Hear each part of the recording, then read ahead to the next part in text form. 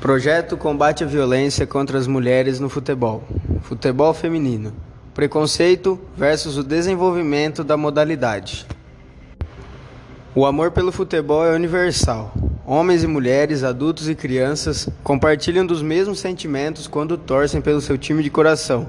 Felicidade, tristeza, desespero, euforia. No entanto, infelizmente, uns e outros ainda possuem aquele pensamento retrógrado de que futebol não é local para mulheres. O ingresso das mulheres no futebol é recente, comparado com o surgimento dessa modalidade de esporte.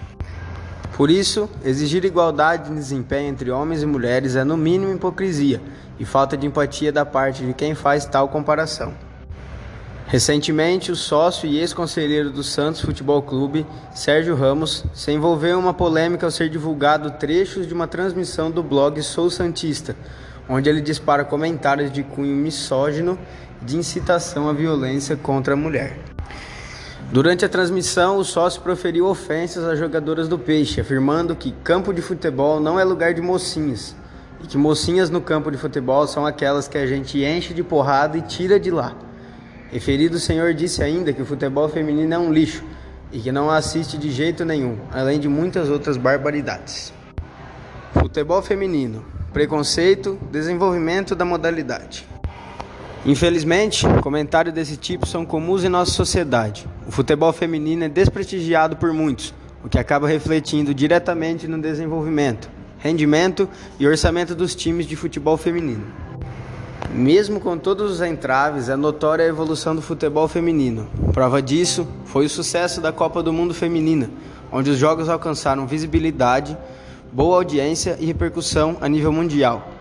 Se a sociedade valorizasse e incentivasse as mulheres à prática desse esporte desde a infância, investisse em categorias de base e profissionalização, como ocorre com os homens, certamente o nível e a qualidade técnica dos times femininos progrediriam satisfatoriamente. Nada impede que as jogadoras e times femininos sejam cobrados quando não apresentam o rendimento desejado, como ocorreu com a seleção brasileira feminina na Copa do Mundo. Entretanto, o que não pode ocorrer é a comparação desleal com o futebol masculino, o qual desde sempre teve prestígio e altos investimentos, e a perpetuação de pensamentos e práticas preconceituosas e misóginas, que só afastam a possibilidade de o futebol feminino alcançar o lugar merecido dentro do ambiente futebolístico. Infelizmente, o preconceito contra o futebol feminino está enraizado na sociedade. Comentários como o do sócio e ex-conselheiro do Santos, Sérgio Ramos, são ainda comuns, o que só ressalta a importância de combatermos a discriminação e a intolerância dia após dia, visando inclusive a evolução de nossa sociedade.